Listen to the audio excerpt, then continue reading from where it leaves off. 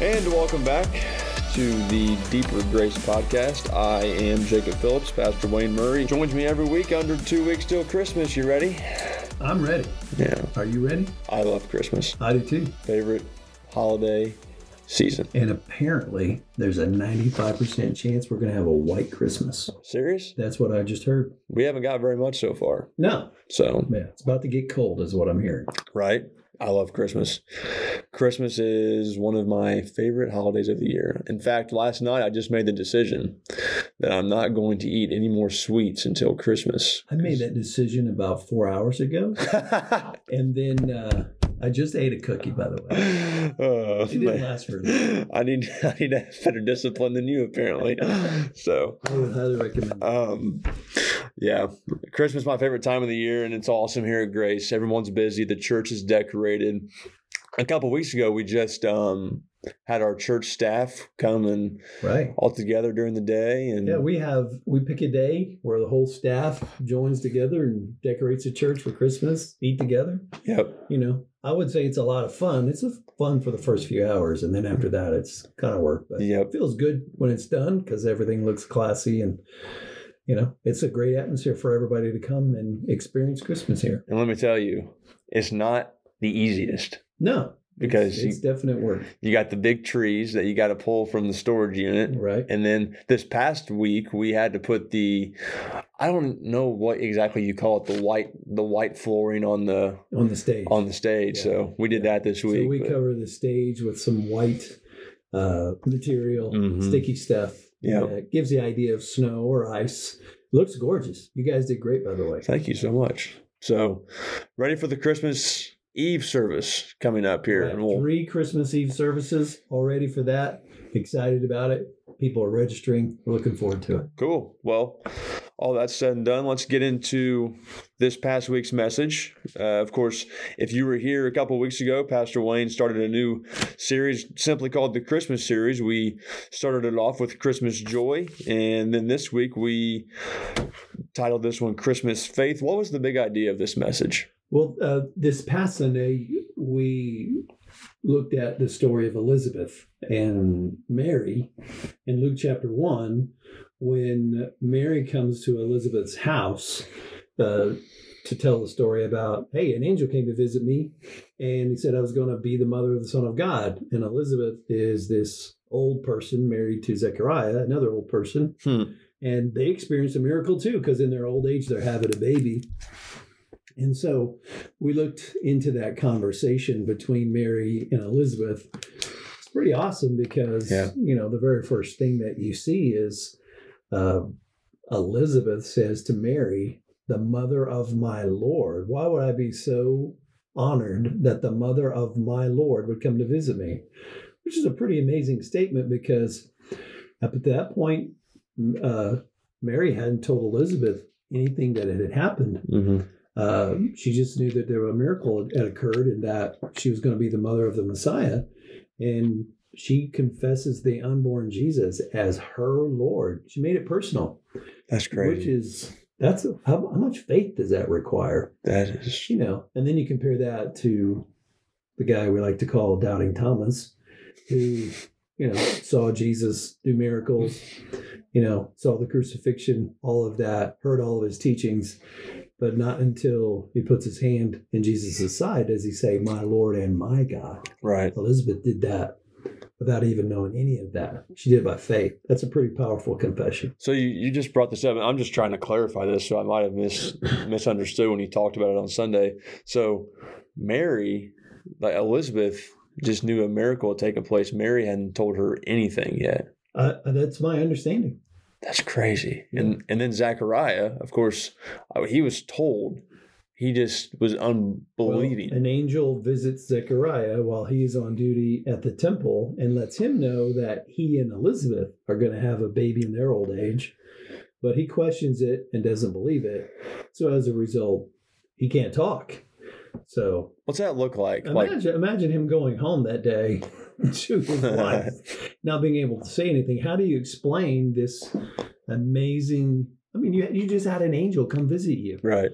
And then he has to try to explain it either through hand gestures or, I don't know, a writing tablet or something. But it was a powerful miracle. So part of the story is the fact that Elizabeth is pregnant. She's old, but she doesn't know the details of why it happened or how it happened because Zechariah hasn't been able to tell her. Right. So there's a lot of faith involved in this story. And that's why I call the message Christmas faith, because she confessed Jesus as Savior, as her Lord, before she even knew any details. Wow. And then there's all this rejoicing in this story, because when Mary comes to Elizabeth's house, Elizabeth said that the baby, when I heard your voice, the baby inside me leaped for joy. Yeah. And of course, she's the mother of John the Baptist. So the baby in her womb would have leapt for joy at the presence of Mary.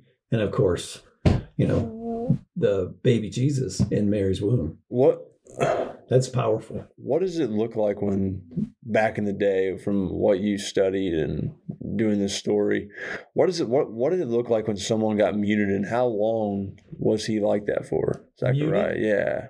Well, we can only go by what the scripture says. Yeah. That, on the day that the angel announced to Zechariah that they were going to have a baby, obviously till the baby's born, that's at least 9 months. And then after the baby's born, he's able to speak. Right. So because he wrote, his name is John, that's part of the story too. So it was at least 9 months that he couldn't talk. That's crazy. Yeah. And then the other thing that you brought up, and you've said it a couple of times, is that Zechariah and Elizabeth were not young. Well, and the Bible makes that clear that they were advanced in age, or they were old.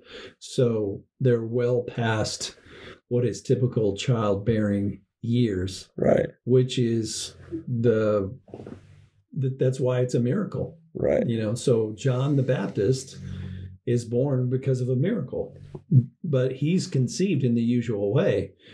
The baby Jesus is also a miracle, but he's not conceived in the usual way. So you have these two women with these amazing stories about both had an angel visit their family. An angel visited Mary, another different angel visited Zechariah.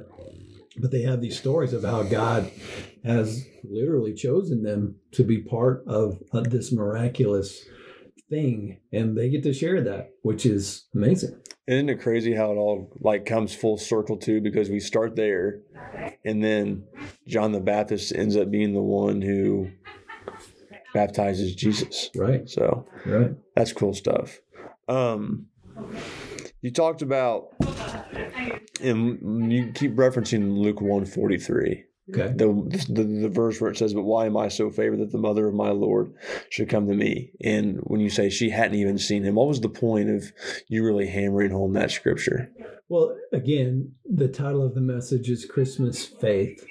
And the reality is God chose Mary, God chose Elizabeth to be the major characters in his story. Right. Of the giving of Jesus for salvation, because they had faith. Remember, Mary's response to the angel was, let it be to me as the Lord says, because she has faith.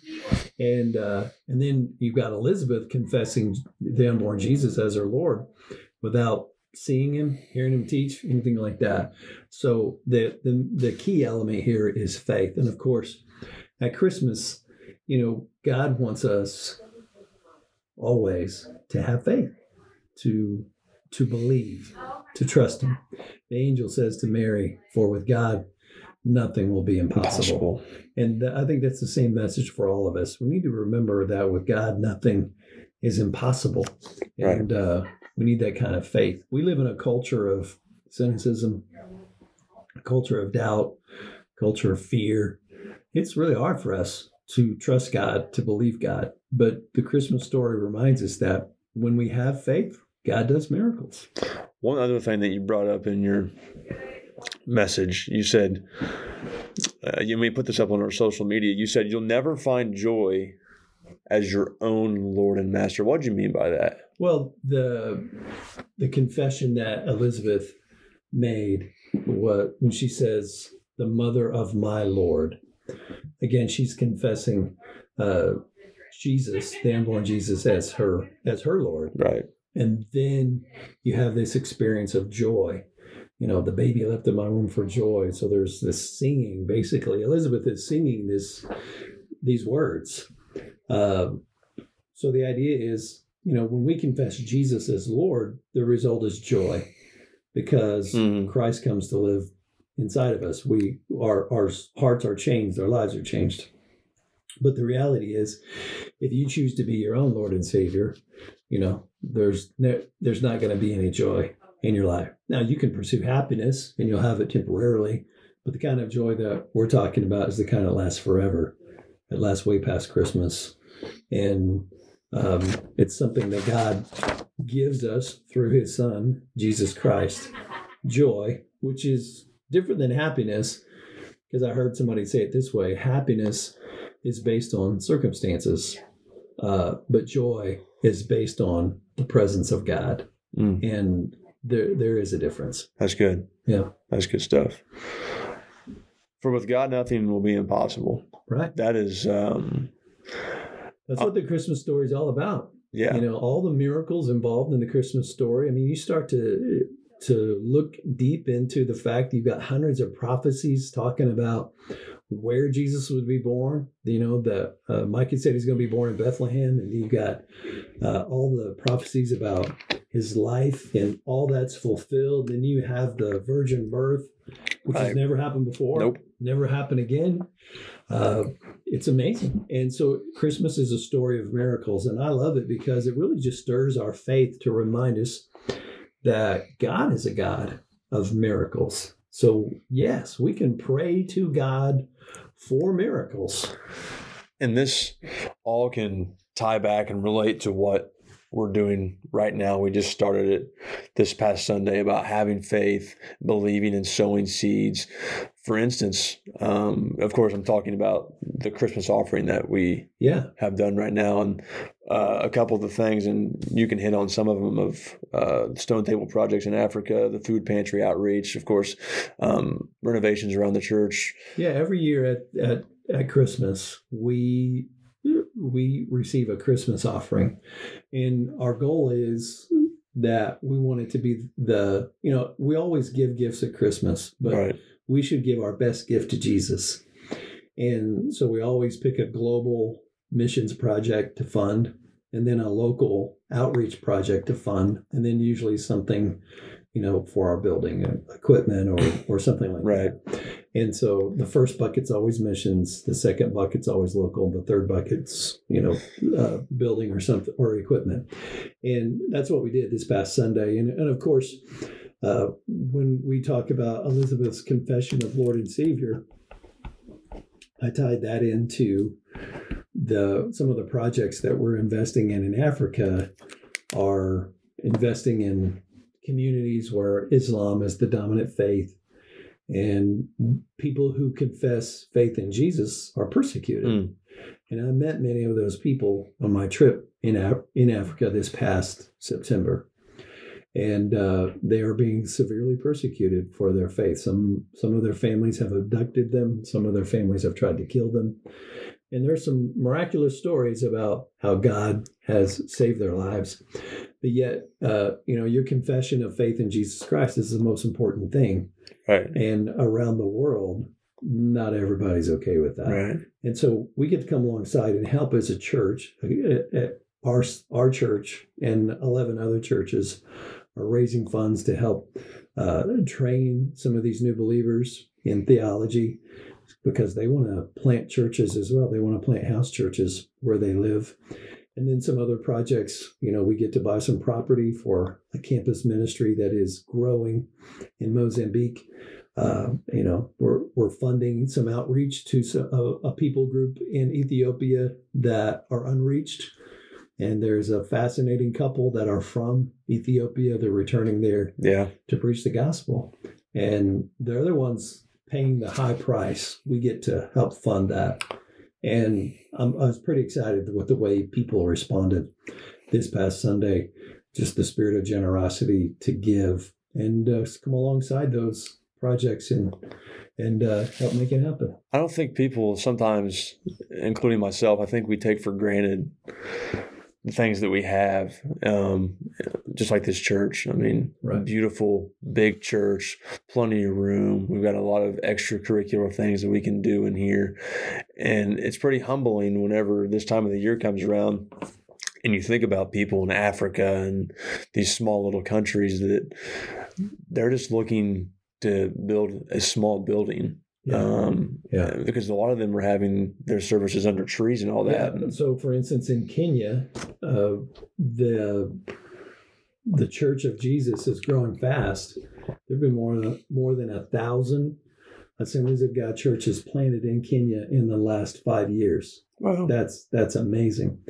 But a lot of them don't have a building, and they'll meet for services under a tree. And part of what we're raising money for is to help buy buildings for local churches, which is amazing. You can do that for $4,280. Yeah. You know, the building you and I are sitting in costs millions of dollars. Right. But, you know, in Africa, a building is more than just a place to be out of the elements, of course, from rain and the hot African sun, but also it's permanence in the community. It's an establishment. Hey, you know, the Church of Jesus Christ is here, and we're here for the duration. And that encourages those believers in those villages, many of which are extremely poor, beyond our capacity to even understand what their level of poverty is.